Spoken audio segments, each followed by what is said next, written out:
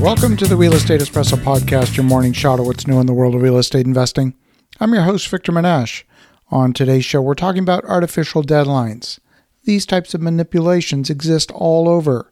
They're designed to create a sense of urgency to cause people to act. One of the sources of competition for someone's action is simply doing nothing, and often doing nothing is the default decision. The world of sales and marketing is highly attuned to this fact, and it's full of techniques designed to cause a buyer to act now. You've no doubt seen the call to action on the website. It says, call now, or act now, or order now. The most common of these techniques is designed to trigger FOMO, an acronym that's short for fear of missing out. That's why Black Friday sales are effective.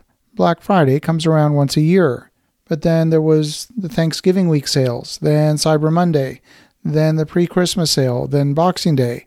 You get the idea. Eventually the customer figures out that while Black Friday only comes around once a year, it's merely an excuse. Worse than that, it's an arbitrary excuse. Why could there not be a Monday sale or a December 12th sale?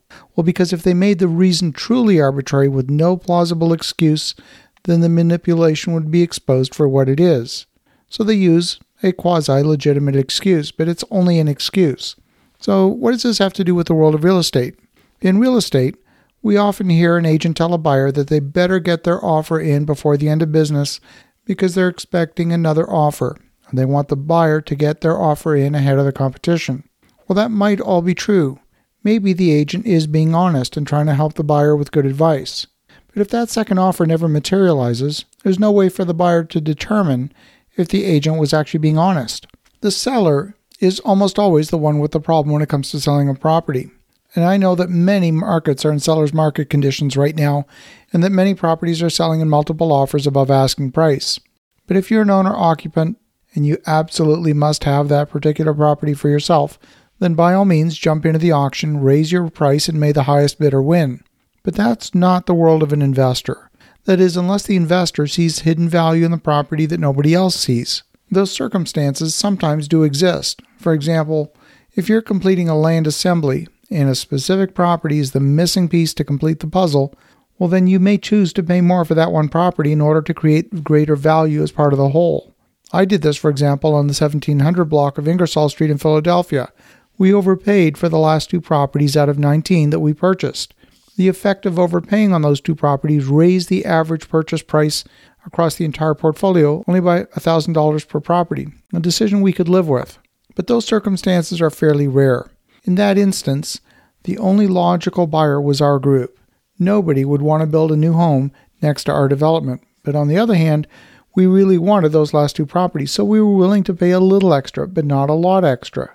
The seller knew what we were doing at that stage, but the seller didn't impose any artificial deadlines to create the illusion of scarcity. There really only was one property that would complete the puzzle in our land assembly. It all comes down to making a decision whether you choose to be manipulated or not. In another case, we had a seller who was requiring the buyer to come with an unconditional offer. Even a cursory inspection showed the property had tens of thousands in deferred maintenance. In the end, we did not win that auction. We were not willing to compromise our standards for due diligence. It was obvious the seller was using the auction environment to hide deferred maintenance from the buyer. But then the demand was probably high enough at that time the buyer was willing to take the risk of some deferred maintenance. In our experience, in any negotiation, you might have one party try to set artificial deadlines. These can often be negotiated if the other side is made to understand the process that you must follow to complete your part of the acquisition. Often, there are steps that simply take longer than the other side's aware of. For example, you might require an appraisal, or your lender might require an appraisal. But if all the commercial appraisers in the area have an 8-week backlog of work, there's no way that you, or any other buyer for that matter, are going to get through the due diligence process in less than 8 weeks. So why does the seller need a 4-week due diligence process? They don't actually. They've owned the property for 25 years.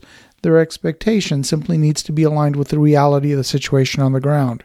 I've found that many people have become more understanding of delays since the start of the pandemic.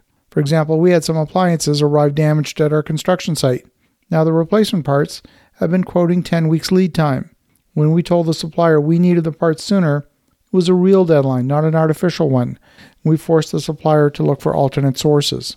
See, the global supply chain problems seem to have made people more willing to listen to reason. They've also made people more creative. You can impose artificial deadlines if you want, but it won't help. Most people will see through those types of manipulations. As you think about that, have an awesome rest of your day. Go make some great things happen. We'll talk to you again tomorrow.